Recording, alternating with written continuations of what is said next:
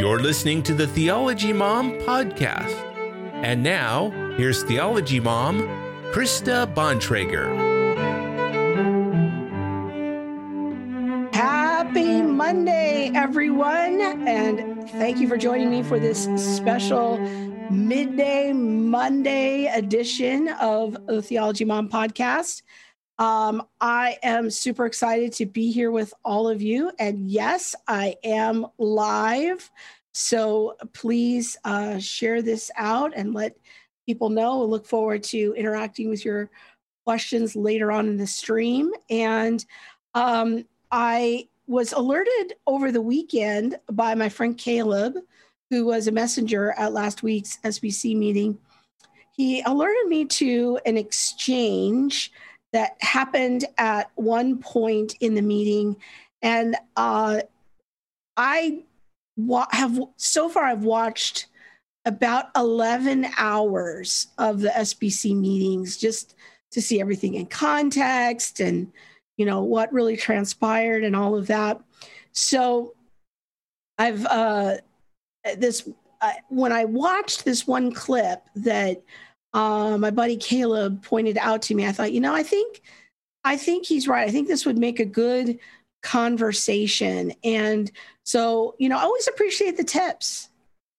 Some of you send me tips. Some of them turn into shows. So this is an example of where a listener is becoming the producer.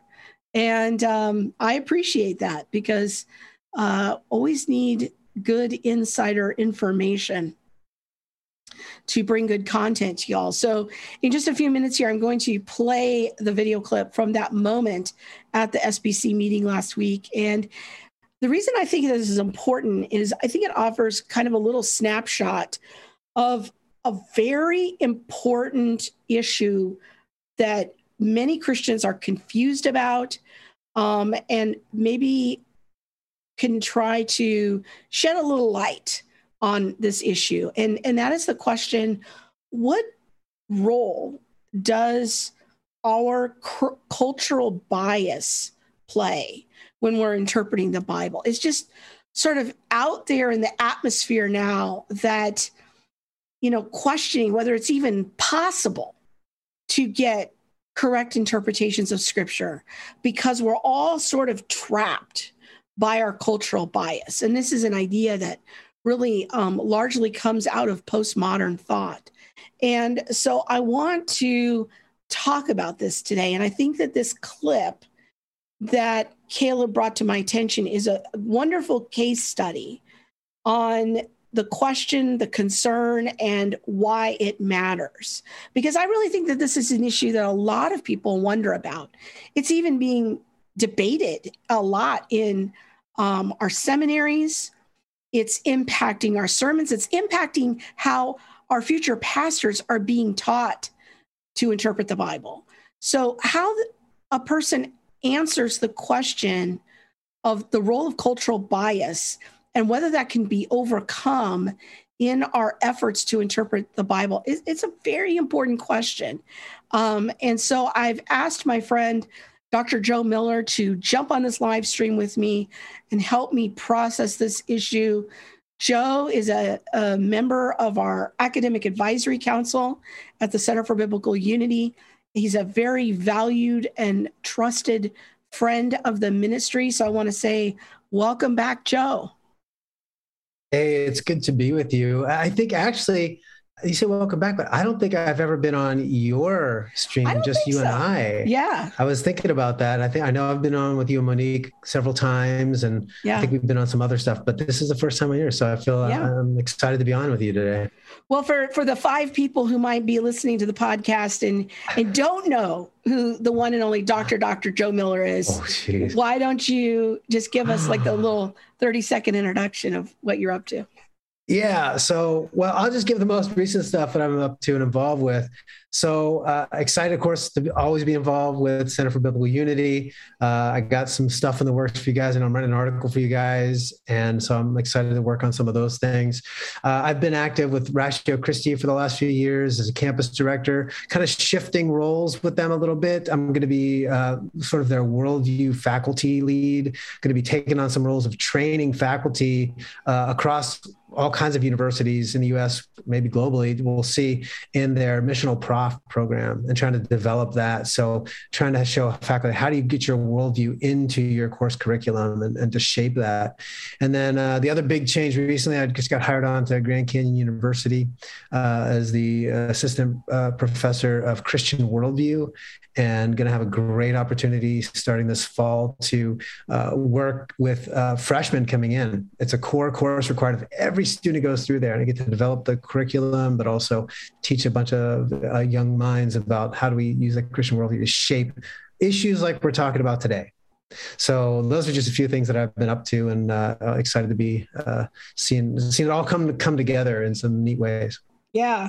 Well, I can say I knew you when. Yeah. don't get too big, because then I won't be able to call you up and say, "Can you help me out?" So that's not even possible. God reminds me every day to be humble. So I'm humbled all the time. So yeah. I'm glad that we can have this conversation, because my friend Jeff Davis is on the stream, and he's asking the question, is cultural bias similar to contextual theology? And we'll get into that, Jeff. I think it's a very good question. So, and Jeff's also congratulating. I actually have that in my notes, is thinking about that. Yeah. So we'll touch on that for sure.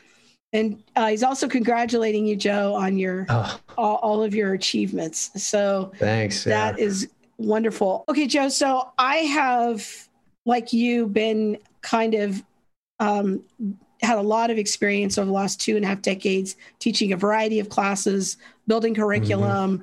And I think that what one of the things that I specialize in is teaching students how to interpret the Bible. That's really like my heart and passion. And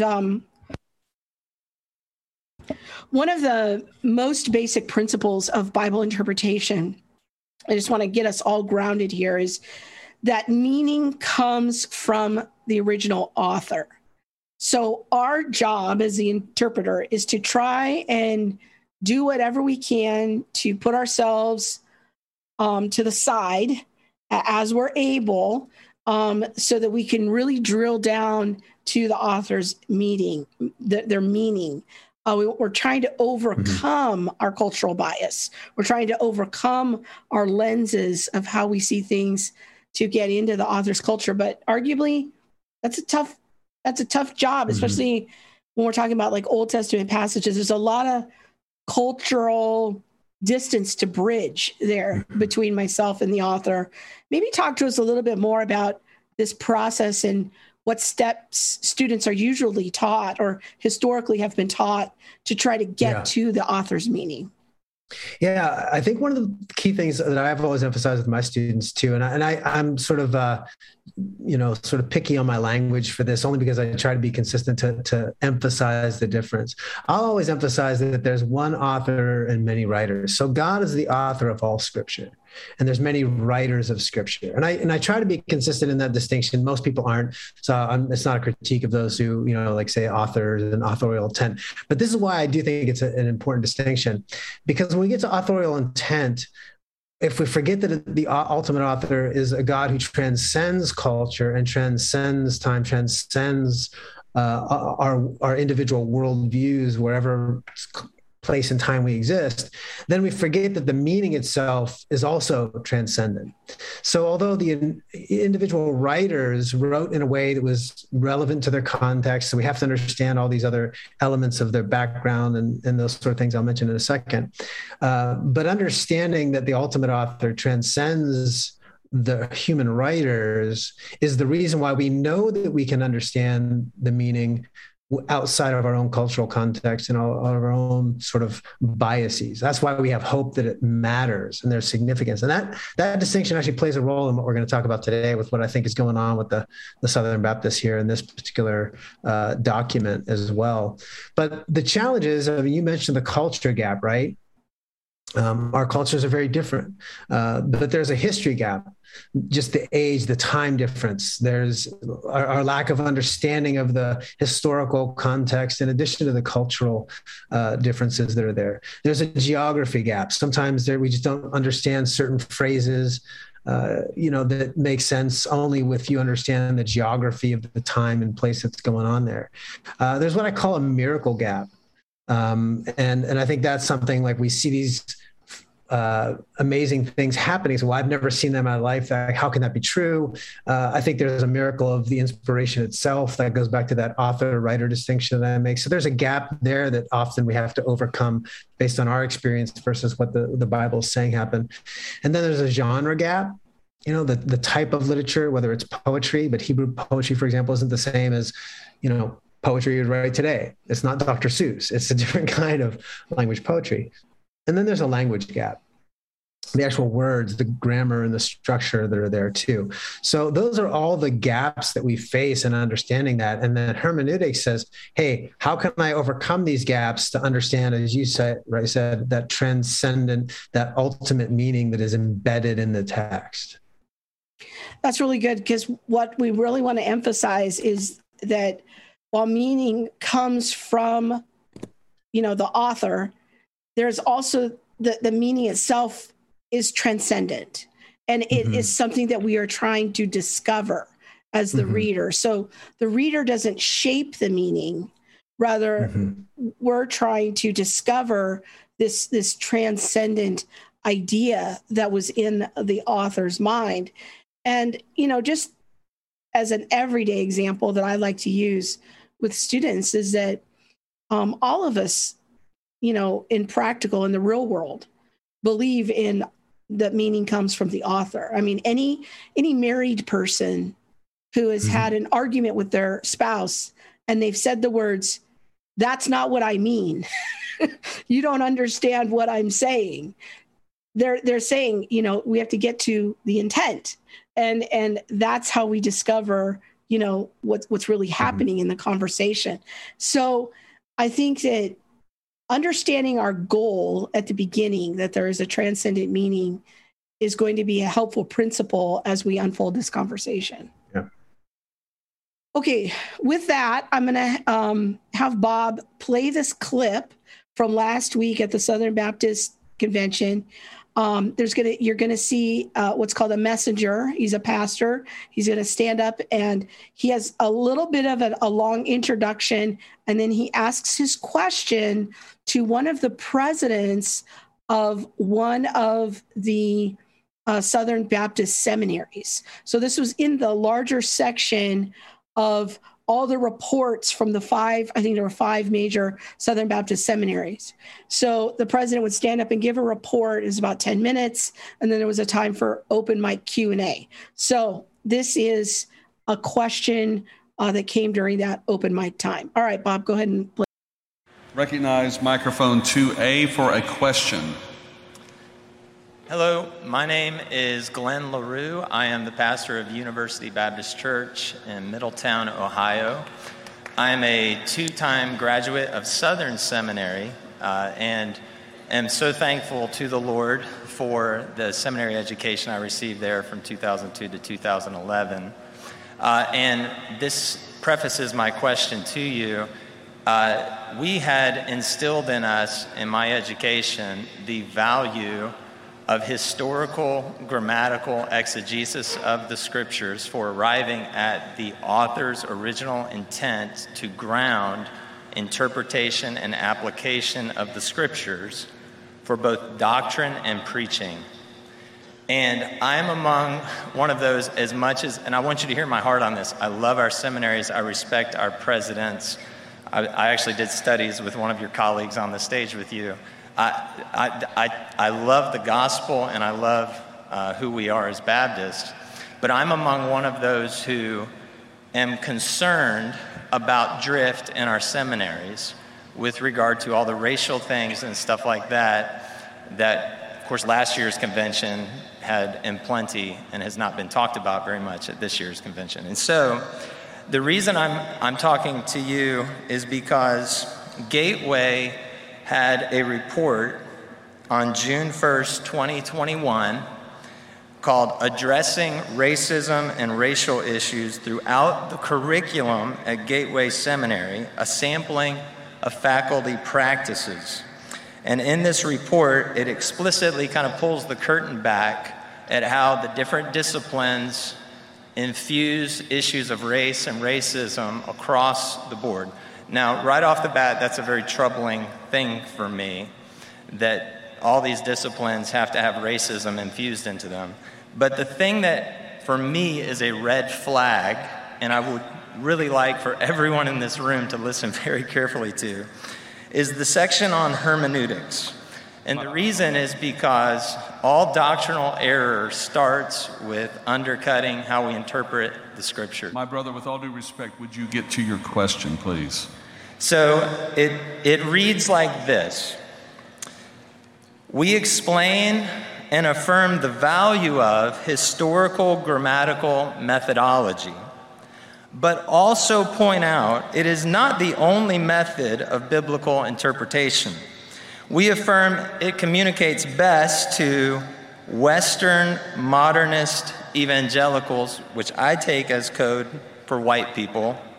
We affirm how other cultures, races, ethnicities have much to offer in using this and other methods for interpreting the Bible. And then here's the last statement. My hermeneutic signature assignment requires students to examine a text from two cultural, racial, ethnic viewpoints other than their own. So my question for you is, based on my concern that this is kicking the door wide open for subjective interpretations of the Scripture, that down the line a few years will be leading to all kinds of perversions. And so my question for you is, do you believe that historical grammatical exegesis is the right way to interpret the Bible or the white way to interpret the Bible? And if you believe it is the right way, how can you have this approach to hermeneutics happening at your institution? And if you believe it is the white way, how can this convention of churches and even your colleagues be content with that? Thank you for your question. Dr. Orge? The answer is it is the right way. The document you're referring to is an expression of what faculty try to do to teach from the perspective you're describing, while acknowledging a lot of other influences that students bring to the classroom that must be confronted, dealt with in dialogue fashion. So the document that you're referring to was an attempt to say, here's the way we try to do what you've just suggested, teach from the perspective you've outlined, but recognize that we're dealing with teaching students who come with a lot of different kinds of perspectives and varieties and asking them to analyze those and comparatively look at them in light of what you suggested, we think is good education, not advocation for what you said. The second thing is you said that we use the word infuse. I don't think that's the proper word to use. I think it's more a word where we're acknowledging that this is all going on in the interpretive world and we're trying to address it in our curriculum, not so much advocate for it. All right, very good. Now, the reason I played the whole clip, I know it was a little long, is I don't want to have any accusations of taking things out of context or we were highly selective, so we played the whole thing. That is the whole thing. If you want to watch all 11 hours, you can do that. It's available. But that is the clip. Okay, so Joe, let's get into this here. First, let's kind of summarize this messenger's concern. What do you think is prompting his question? Well, he's pretty clear. I mean, what he believes is his concern is long-term, this erodes the ability to say that we've rightly interpreted and understood the Word of God, and therefore it ends up in dividing the church and in our dividing the church to the point where our theology is predicated on our racial or ethnic backgrounds.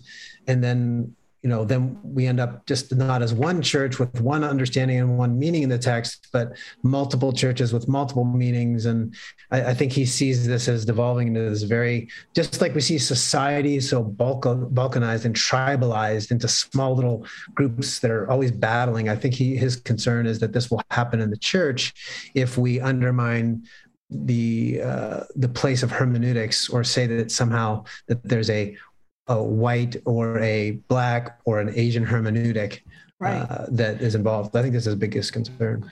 Yeah, and I think that thinking about how that plays out in real life is you might hear things like, there's a white interpretation of the Bible, or there's a black, there's black theology. And so when you hear those terms, that's kind of his question is, that's the long-term, where this road tends to go when we interpret things according to people's social location, such as feminist hermeneutics or queer hermeneutics, and these are emerging disciplines. And so you're reading the text not to get necessarily to the author's meaning, but rather putting on the glasses or the lenses of our modern perspective, our social location, and then reading the scriptures through that. So that's kind of his concern. Yeah. Let's look at the document that the messenger quotes. I found it. The internet's a wonderful place. So Bob is going to put that on the screen for us now. People can just Google this title up here, Addressing Racism and Racial Issues Throughout the Curriculum at Gateway Seminary. This came out last June, so about a year ago, of 2021. So I've after reading through this, I feel like I could do a whole live stream just on this document because there's several errors, biblical errors in it, but I'm not going to go into that. So we're just going to scroll to the section on hermeneutics. And so I'm going to have Bob scroll up there to find that section. All right, so let's start with, we devote time illustrating how humans view their world through their own lenses, and that hermeneutics over the last 2,500 years illustrates this among varieties, ethnicities of Christians and Jews, including racial, ethnic, and cultural viewpoints. That's kind of an interesting statement there. We explain and affirm the value of the historical grammatical methodology, but also point out it is not the only method of biblical interpretation. So, Joe, what do you make of that first sentence there, of that paragraph? Yeah, I read that several times, and it didn't, I thought at first, not too much of it, but as I read the whole document and reread it, I think that there's something kind of happening there that's at least worth noting. And I don't know if it's intentional or if it's just the way they structured this, but it does certainly reveal, I think, what the writers of this are thinking. So the idea that, that historical grammatical methodology is not the only method it's true on its face. Obviously, there's a lot of methods to interpret the scripture. So they're just pointing out something that's obviously true. But that's not the same. The implication of this, though, seems to be that all hermeneutics are equally valid then. They just say it's just one of many, right? They're not making a declaration that it has equal, that it's somehow superior, separate from these others, or superior to others. It's sort of like what we see in the secular world, where we assume that, we're multicultural. The assumption is that the morals and ethics that come with every culture all have equal value. So we have no way of knowing which are the right values or the wrong values within a culture, because we're multicultural, right? And I think that's what they kind of imply here, is that, yes, sure, the biblical hermeneutics is the historical grammatical way of doing it is one way, but it's not the only way. But they just, the impression is they're all of equal value as long as any particular group finds them valuable, I guess. And that's the sort of second implicit part of that, is just that any given hermeneutic is really valuable only for a specific racial or ethnic group.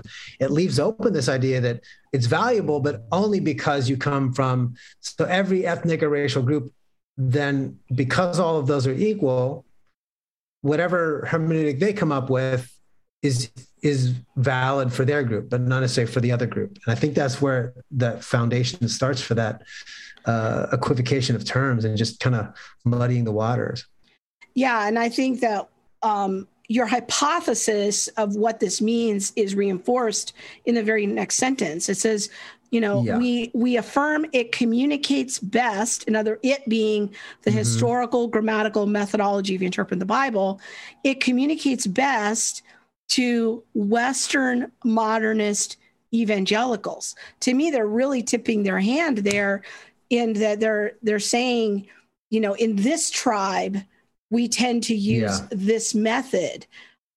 Is that how you're reading that as well? Yeah, they have all these qualifiers there, Western, which in the language of the day, and this is where I'll say this, I'm going to give them the benefit of the doubt that they believe that they're doing their best to reinforce that later on they say that, this grammatical historical method is the best method or whatever. I think they're reinforcing that. But I think what I see in this document, if I'm being as generous as I can in reading it, is I think what you have is people who don't understand the language that they're using, because, to be a faculty member, usually at this level, you have a very focused educational background. You've studied only Old Testament. So there's an Old Testament section of this, or there's somebody doing hermeneutics that has studied like within a very specific discipline. So I think what you have is people who are outside of their academic discipline trying to integrate thoughts that they don't fully comprehend, to be honest. And I think that's what I see here is happening. Because if you look at the words like Western modernist evangelicals, a lot of those are code in the language for white. And that's why I think that Messenger's question comes out the way it does, is because now I don't know if they mean it that way, but that's the way many would read it. Again, if we're talking about cultural bias or racial bias or those, how do we all perceive things? They've got to understand the words they use are being interpreted a certain way. And so if they're going to use that language, they need to be aware that what they're really saying there to many readers would be, we affirm that it communicates best to white Christians. Yeah. Of a certain kind, not even all of those, specific evangelical. So I think that's the problem is it turns hermeneutics then into really a tool of application, not of interpretation. And that's what they're really doing is they're saying hermeneutics is primarily to interpret is for the purpose of applying something, not for really genuinely interpreting or understanding the authorial intent. And so they change almost what the purpose of hermeneutics is in this, if that makes sense. Yeah. And then we go right to the next sentence. They say, we affirm, because they're doing these kind of affirmation statements here. We affirm how other cultures, races, ethnicities have much to offer in using the grammatical historical method, and other methods for interpreting the Bible. My signature, and I'm assuming this was written by their hermeneutics chair at Gateway. My hermeneutics signature assignment requires students to examine a text from two cultural, racial, ethnic viewpoints other than their own. So it seems that, I would really want to hear him unpack, what are these other methods for interpreting the Bible that you think could also have validity, possibly, or what would be the purpose of this assignment in looking at the scripture through these other viewpoints? And so let's unpack, some possibilities there of what that's talking about. Sure. Well, to unpack that too, going back that one sentence, just where he said, we affirm, this hermeneutical method, the historical grammatical, communicates best. So look what happens there. And this is why this next sentence where you're pointing out has a difference. He's saying that hermeneutics communicates to us something. In other words, we're choosing a method that we, from our cultural racial bias, means something to us. But hermeneutics doesn't communicate anything to us. Hermeneutics is not a worldview lens. They're treating hermeneutics as if it's a lens of a worldview.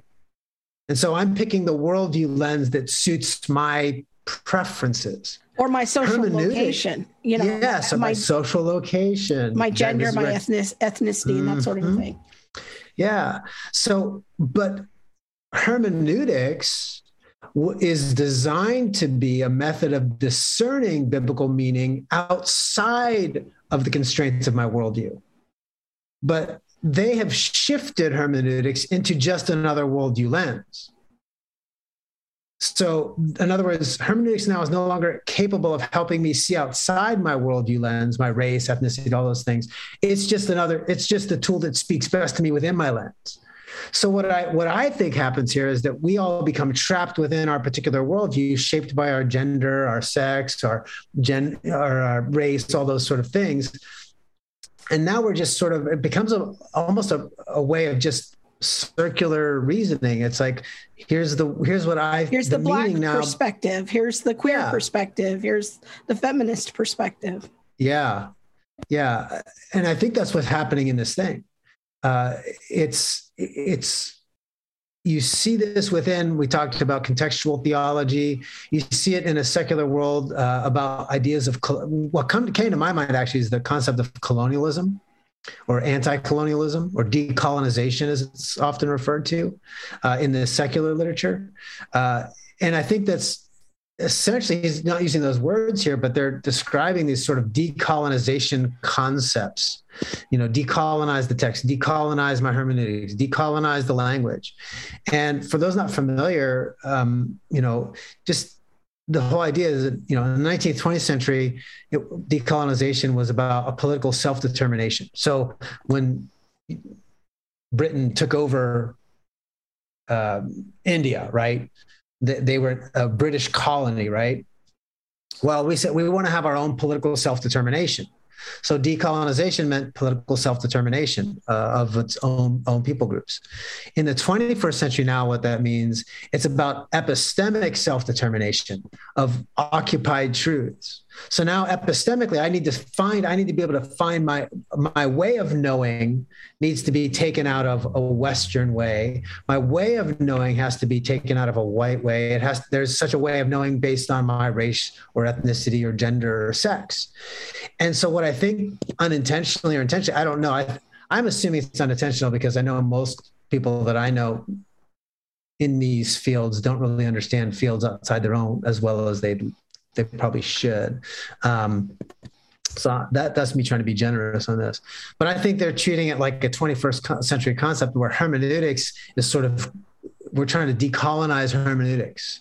It's infused with Western knowledge, which is, of course, the instrument of oppression. Western knowledge is what is keeping these indigenous people groups or these other racial groups from understanding the meaning within their cultural context. So that's why they say when it's a Western way and all these, you get into all this language that they're using and you realize it's just running parallel with these other movements in a secular culture. I don't know if they just know it or if they understand what they're doing, or if they just think that's the way they have to speak now to appeal to the culture.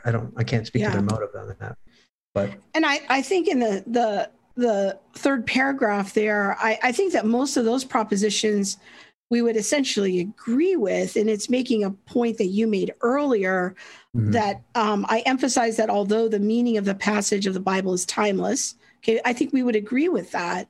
The application of biblical teaching varies with the needs of individuals, cultures, and historical eras. So they're making the differentiation between getting to the author's meaning, that's the interpretation, versus the application. So, we want to aim for the correct interpretation of Scripture, but we recognize that can have various applications for different cultures. And I don't think we would disagree with that. I teach how to determine a culturally relevant application of a teaching of Scripture.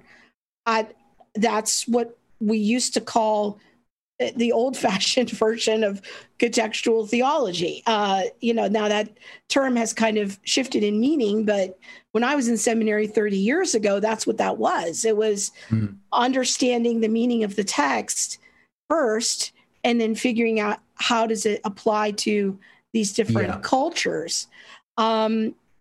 We have several discussions about how to apply the Bible in different cultural contexts. Students become more aware of how their own cultural biases and presuppositions color the reading of Scripture. again, I think that it's possible. Like if we have no tools and no thought, no self-insight, yes, our cultural bias can distort our views of scripture, but that's where the historical grammatical method is such a valuable tool to help us overcome that. Because it gets us outside of our isolated cultural context. And I've taught this to Old Testament students when I teach my Old Testament ideas. And I'm like, hey, I know this sounds horrible. This, what happens here, this sounds terrible, doesn't it? They're like, yeah, this is horrible. It's like, but we're reading it through your cultural lens. You got to look at it through their cultural lens to understand what's happening in this passage. And that's what historical grammatical method ultimately does. But notice what they did here. In that last little thing, it says again, although the meaning of the passage of the Bible is timeless, okay, the application of biblical teaching varies with needs of individuals, cultures, and historical eras. That's true, but hermeneutics is the way we get from that meaning to the application. This is the hermeneutics section.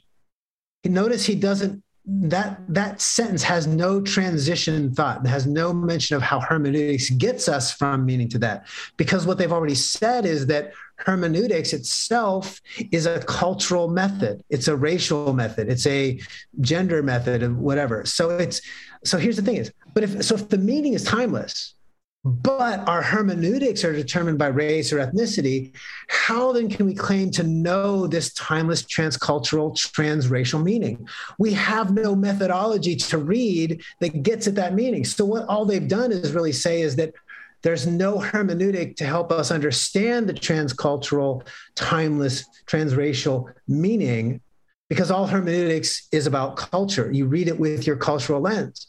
So they're affirming there's this transcendent ultimate meaning, but what they've done is say we have no actual transracial, transcultural way of reading the text. Then we're left with all subjective. That's a very powerful insight. Yes. Right? Yeah. Isn't that what he did? Yeah. So our position would say, yes, that meaning, the author's meaning is discoverable. Hermeneutics is the tool that we use to get there. But if we make hermeneutics itself subjective or relative, then our tool is bent from the beginning. Yeah. And so how do we make a straight line at that point? Yeah, well, that's exactly right. There's a couple quotes. Let me throw in, I don't know about our time here, but let me just throw in a couple quotes. Okay. Because I think this will help people understand. Again, I want to be as generous as I can because I'm reading a document. I've heard some statements. I've talked to these people, these direct authors. And so, I don't know their background specifically. I haven't investigated all of them. I want to be as generous as I can in my critique. And to be honest, the most generous I can be is that I don't think they understand the language they're using. I think they're trying to bring two worlds together. One where there's the text has a transcendent meaning. Hermeneutics is the right way to do it. But now we're getting all this gendered and racial language and, okay, how do I accommodate that? And everyone has a different cultural, racial lens. And I don't think they're making that transition well in a way that doesn't undermine those first declarations. So I don't think it's intentional. I just think it's one based off of a lack of understanding of things outside of their discipline. So I just want to reemphasize that. But here's a couple quotes to go back. So first one, James Cone from a Black Theology of Liberation. Now he says this in his book. And he would be, first of all, he would be an example though of somebody that has a different hermeneutical lens. Yes. So that's the importance of this approach. Exactly. He's arguing for this racial lens is the only way to understand it, and it's very contextualized theology in the sense of our context determines meaning, not our context shades our understanding or misunderstanding of the text, but context actually determines meaning. Got it. Right? So here's what he says. Theology is contextual language. That is defined by the human situation that gives birth to it. Now, that's okay. I don't have problems with our theology does. It can be shaped. Now, biblical doctrine is different. The declaration that Jesus is the Son of God, born of the Virgin, those are biblical doctrines. if we have a theology that tries to explain how the Holy Spirit could have caused conception, and we have here's what scientifically, okay, now we're getting to our theological explanation of a biblical doctrine. And sure, those can be shaped. Don't totally disagree with what he's saying there. I think that's true. But he does essentially what I see happening in this quote, which is why I think it's important. So he goes, no one can write theology for all times, all places, all persons. Now we're going to get it off the rails a little bit. Therefore, when one reads a theological textbook, it is important to note the year of its publication, the audience for whom it was written, and the issues of the author that they were compelled to address. So he's saying historical, grammatical is the way we understand authorial intent, but no meaning itself can transcend that context. That's what he's saying. And this is, I think, what's ultimately happening in this quote is that they're saying, yes, the Bible transcends, but they're using a methodology that constrains the meaning so that we're isolated from that transcendent meaning. We can't get to that meaning because we're so bound by our own cultural lens. And that's ultimately where Cohn goes with his ideas, is that therefore what it meant to the Jews doesn't really matter at the time of, let's say, the New Testament when they were reading it, because that's not what it means to somebody in the modern context. So we determine the meaning based on our cultural context, not just the application. And I think that's where this document directs us towards. It doesn't say that, I mean, it says that that's not the goal, but I think what happens is it takes us down that road where that's beyond, we're going to isolate ourselves from that ultimate transcendent meaning. Does that first quote make sense to you, where I'm going with that? Yeah, no, it's a great example of what we're talking about. And kind of when you get a little further down the road, if this all plays out, this is where you end up. Yeah. If I were to rephrase his thing and put it as, so instead of theology, say, if I said hermeneutics is cultural language or a cultural tool that is defined by the human situation that gives birth to it, that's exactly what they're doing in this document. But I hear, I like to call them big evangelical voices. I hear them say things like this all the time. Yes. That we are, the products of our culture. We're bound by our culture. Everybody brings their biases to the text. So therefore, it's almost like you can't arbitrate which interpretations are more correct than any others, because you just got your interpretation as a result of your social location as a white person or as a black or brown person. This is going to lead to massive confusion in our churches for people in the pews if this is how our pastors start to get trained. Yes. And I don't think they realize many don't. Some do, some don't. I think, again, a lot of academics, because of their discipline, so discipline focused, they're just taking what somebody else says at sort of like the language and trying to incorporate the language. Oh, this makes sense with what I've always said. But they don't realize that they're actually in conflict with what they're saying.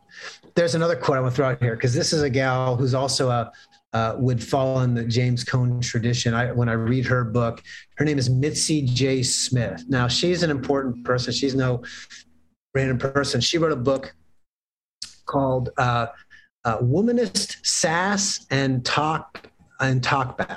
So basically, if you especially read the intro to her book, she's very much Cone-like and taking Cone stuff, and she's applying it to a hermeneutical method, which is why she's really interesting, because Cone talked on a sociological, theological level. Dr. Mitzi J. Smith is talking at a hermeneutical level. So she's now saying she takes 4 key passages and reinterprets them with this new hermeneutic. And here's what she says. The womanist black. Yes, a black womanist. So a womanist, just if that might be a new term for some people, womanist theology, womanist lens tends to be, black women. And it's speaking from that social location. Yeah, exactly. And that's her language she uses. She says this: I read sacred texts from and with my locatedness. Think cultural context, and think ethnicity, race, gender, all those things. And my embodiment as an African-American female biblical scholar. I read from my position and perspective in front of the text. So the text serves the locatedness. Locatedness becomes the authority through which we interpret the text, the meaning. So in her case, and she's pretty clear on this, like the parable of the 10 virgins that are waiting there with the lamp oil. She basically says, look, what's clearly happening is Matthew is parroting the slave owner oppression matrix as the framework for understanding the gospel. So the gospel becomes aligned with the oppressor oppression matrix. And this is reinforced by Matthew because he's a man of his culture and time. So we have to take that out of the text to find the cultural meaning that we have that Matthew couldn't see past his own cultural bias and lens. So when she's saying authorial intent, she would say Matthew had his authorial intent, which was a guy who couldn't see past his own oppression matrix of his day and all that stuff. We have to unpack that. That's exactly how she interprets that parable. So the 5 virgins who were prepared, she says, those are actually the in our modern context. They have adopted the oppression framework as well. They have the master's definition of being prepared. They're on demand. They're on call for the master. They're ready to serve at the master's discretion. Whatever standard he changes to, they're like, snap to. But the 5 virgins who are not prepared, they're actually the ones that we need to celebrate because they are going against the oppression matrix. They're doing it by their own standard and their own ethic. And she goes on to this whole interpretive methodology. And this is what is meant for these people who are looking at this approach. So when I look at this document, the SBC folks is, I would almost guarantee, as much as I can, none of these hermeneutics guys have read Dr. Smith's, Mitzi Smith's, book on womanist sass, but they're using her language because they think that will make them responsive to this cultural need.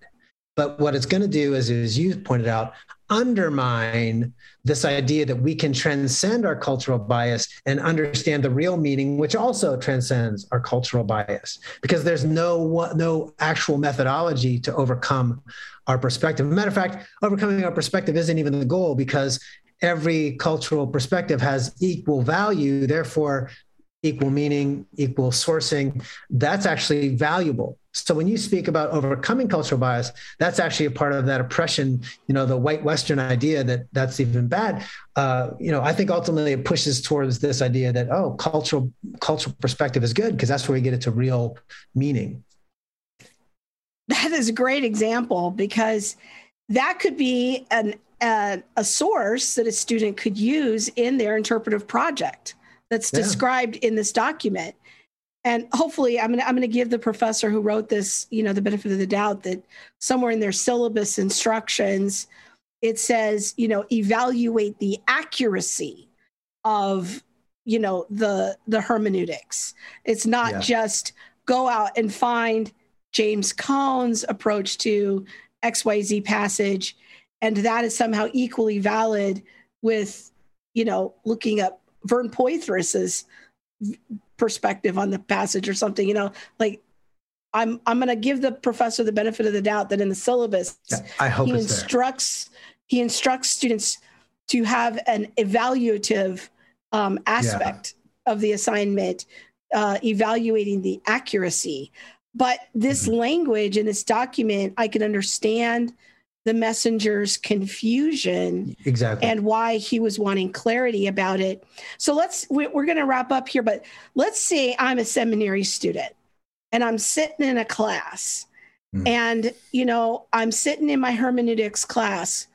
What is the kind of language that I might hear in that class that is going to tell me how my professor is instructing me to interpret the scripture? Yeah. So I think what you'll start to see is look for language that emphasizes perspective and lens over authority and, the authority of the text. The words like the text has authority or the text has meaning that transcends or language like that. Or if responses to your, hey, this is what the text is. Well, that's your cultural lens. What about somebody else? And if they start pushing back on certain things, you'll realize everything becomes cultural lens. Because you got to understand, there's a right place for that. Yes, we all have cultural bias. No one's arguing against that. But the question is, does cultural bias mean that the text itself has no transracial, transcultural, transpolitical, transgender, whatever, not that word, yeah, that one doesn't work very well, meaning, right? Yeah. And so I think actually this document has a lot of those buzzwords in it. It just does a terrible job of clarifying how these ideas are being reconciled. It's affirming multiple things that are irreconcilable on their face of how they've done it in this document, if that makes sense. So maybe they can be, maybe there's clarifying comments that could be done, but I don't see them in this document. But if students were to read this and some of the language there, I think looking at those words that they use there, the language of culture and context and, contextual theology, those sort of things, I think they'd start to say, okay, red flags, let me start to listen now. Yeah. Yeah. All right. Let's look at a few comments here coming in on YouTube. Helen says she appreciates the fair, discreet discussion that we're giving. So we're aiming for that, Helen. So thank you for the feedback that it's coming across that way. Also gives a shout out to my buddy Caleb for his diligence in bringing this to my attention. Our friend Jeff Davis is asking, it seems that this thinking leads to a your truth versus my truth conversation without any transcendent authority to be the final arbiter of truth. Are truth claims available for all people in all time? Yeah, that's actually a great question. Matter of fact, July 8th, I'm actually doing a talk up at the Mars Hill Forum at North Coast Calvary Chapel on this very topic. What do you accept as truth? And I think you're right. Ultimately, what happens is, the short version is this. I think if you take this document at its face value, what you have is there's an acknowledgement that there is a transcendent truth, but we have no way to access it. You end up with a very Kantian sort of divide between what we experience and what exists as truth. So what exists as truth is out there, what we experience as truth, but we have no way to bridge that gap. And I fear that what they end up with in this is that ultimate divide. Yeah. Well, thank you, Joe, for helping us process this. I think you did a really great job in helping us have some things to think about and having some words to be on the alert for when we hear these things come up, when our pastors maybe say these types of things, that these can be red flags, and that it's not always like just purely saying that the phrase, that we have cultural bias. That can be true. That's not a red flag necessarily for this type of ideology, but we have to listen carefully to see, like, all right, how are they thinking about that cultural bias? Are we just enslaved to it? Or are there ways and tools to help us overcome it and bridge those cultural gaps? I'm going to give you the final word and we'll close out. Yeah, everybody just be really diligent. Our churches have not done us any real favors over the past decades in helping us be biblically literate in our approach to understanding these things. And then therefore our hermeneutics, if we're not biblically literate, we're not going to understand hermeneutically how to understand the message. So can I give a shout out to a friend's book on this? Would that be cool? Definitely.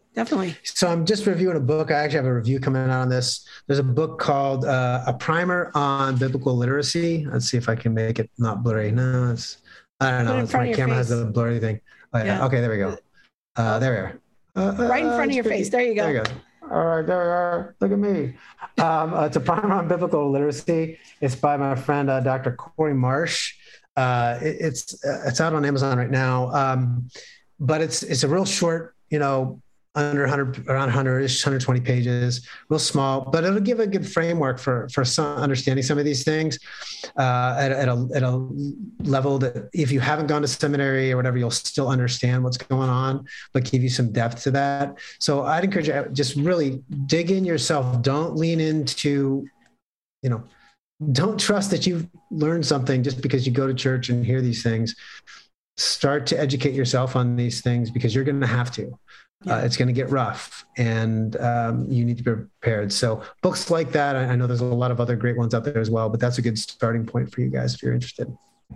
Well, thanks, Joe. I really appreciate your time and just helping us dig into this. I want to encourage everyone to go check out Joe Miller's work at what's your website? So you can do the Center for Cultural Apologetics.org. Or morethancake.org. Either one of those will get you to both. You can check out his blog posts and podcasts and just the wealth of information he has. Pray for Joe as he's transitioning into his new position and the influence that he will have at Grand Canyon University.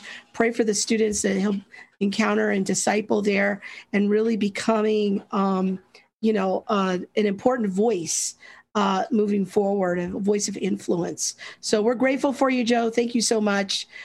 And we will see everyone very soon. Good day and God bless. Be sure to follow Theology Mom on Facebook and like, comment, and subscribe on YouTube. Don't forget to catch Krista next week for more theology fun on Theology Mom and all the things. Thanks for listening.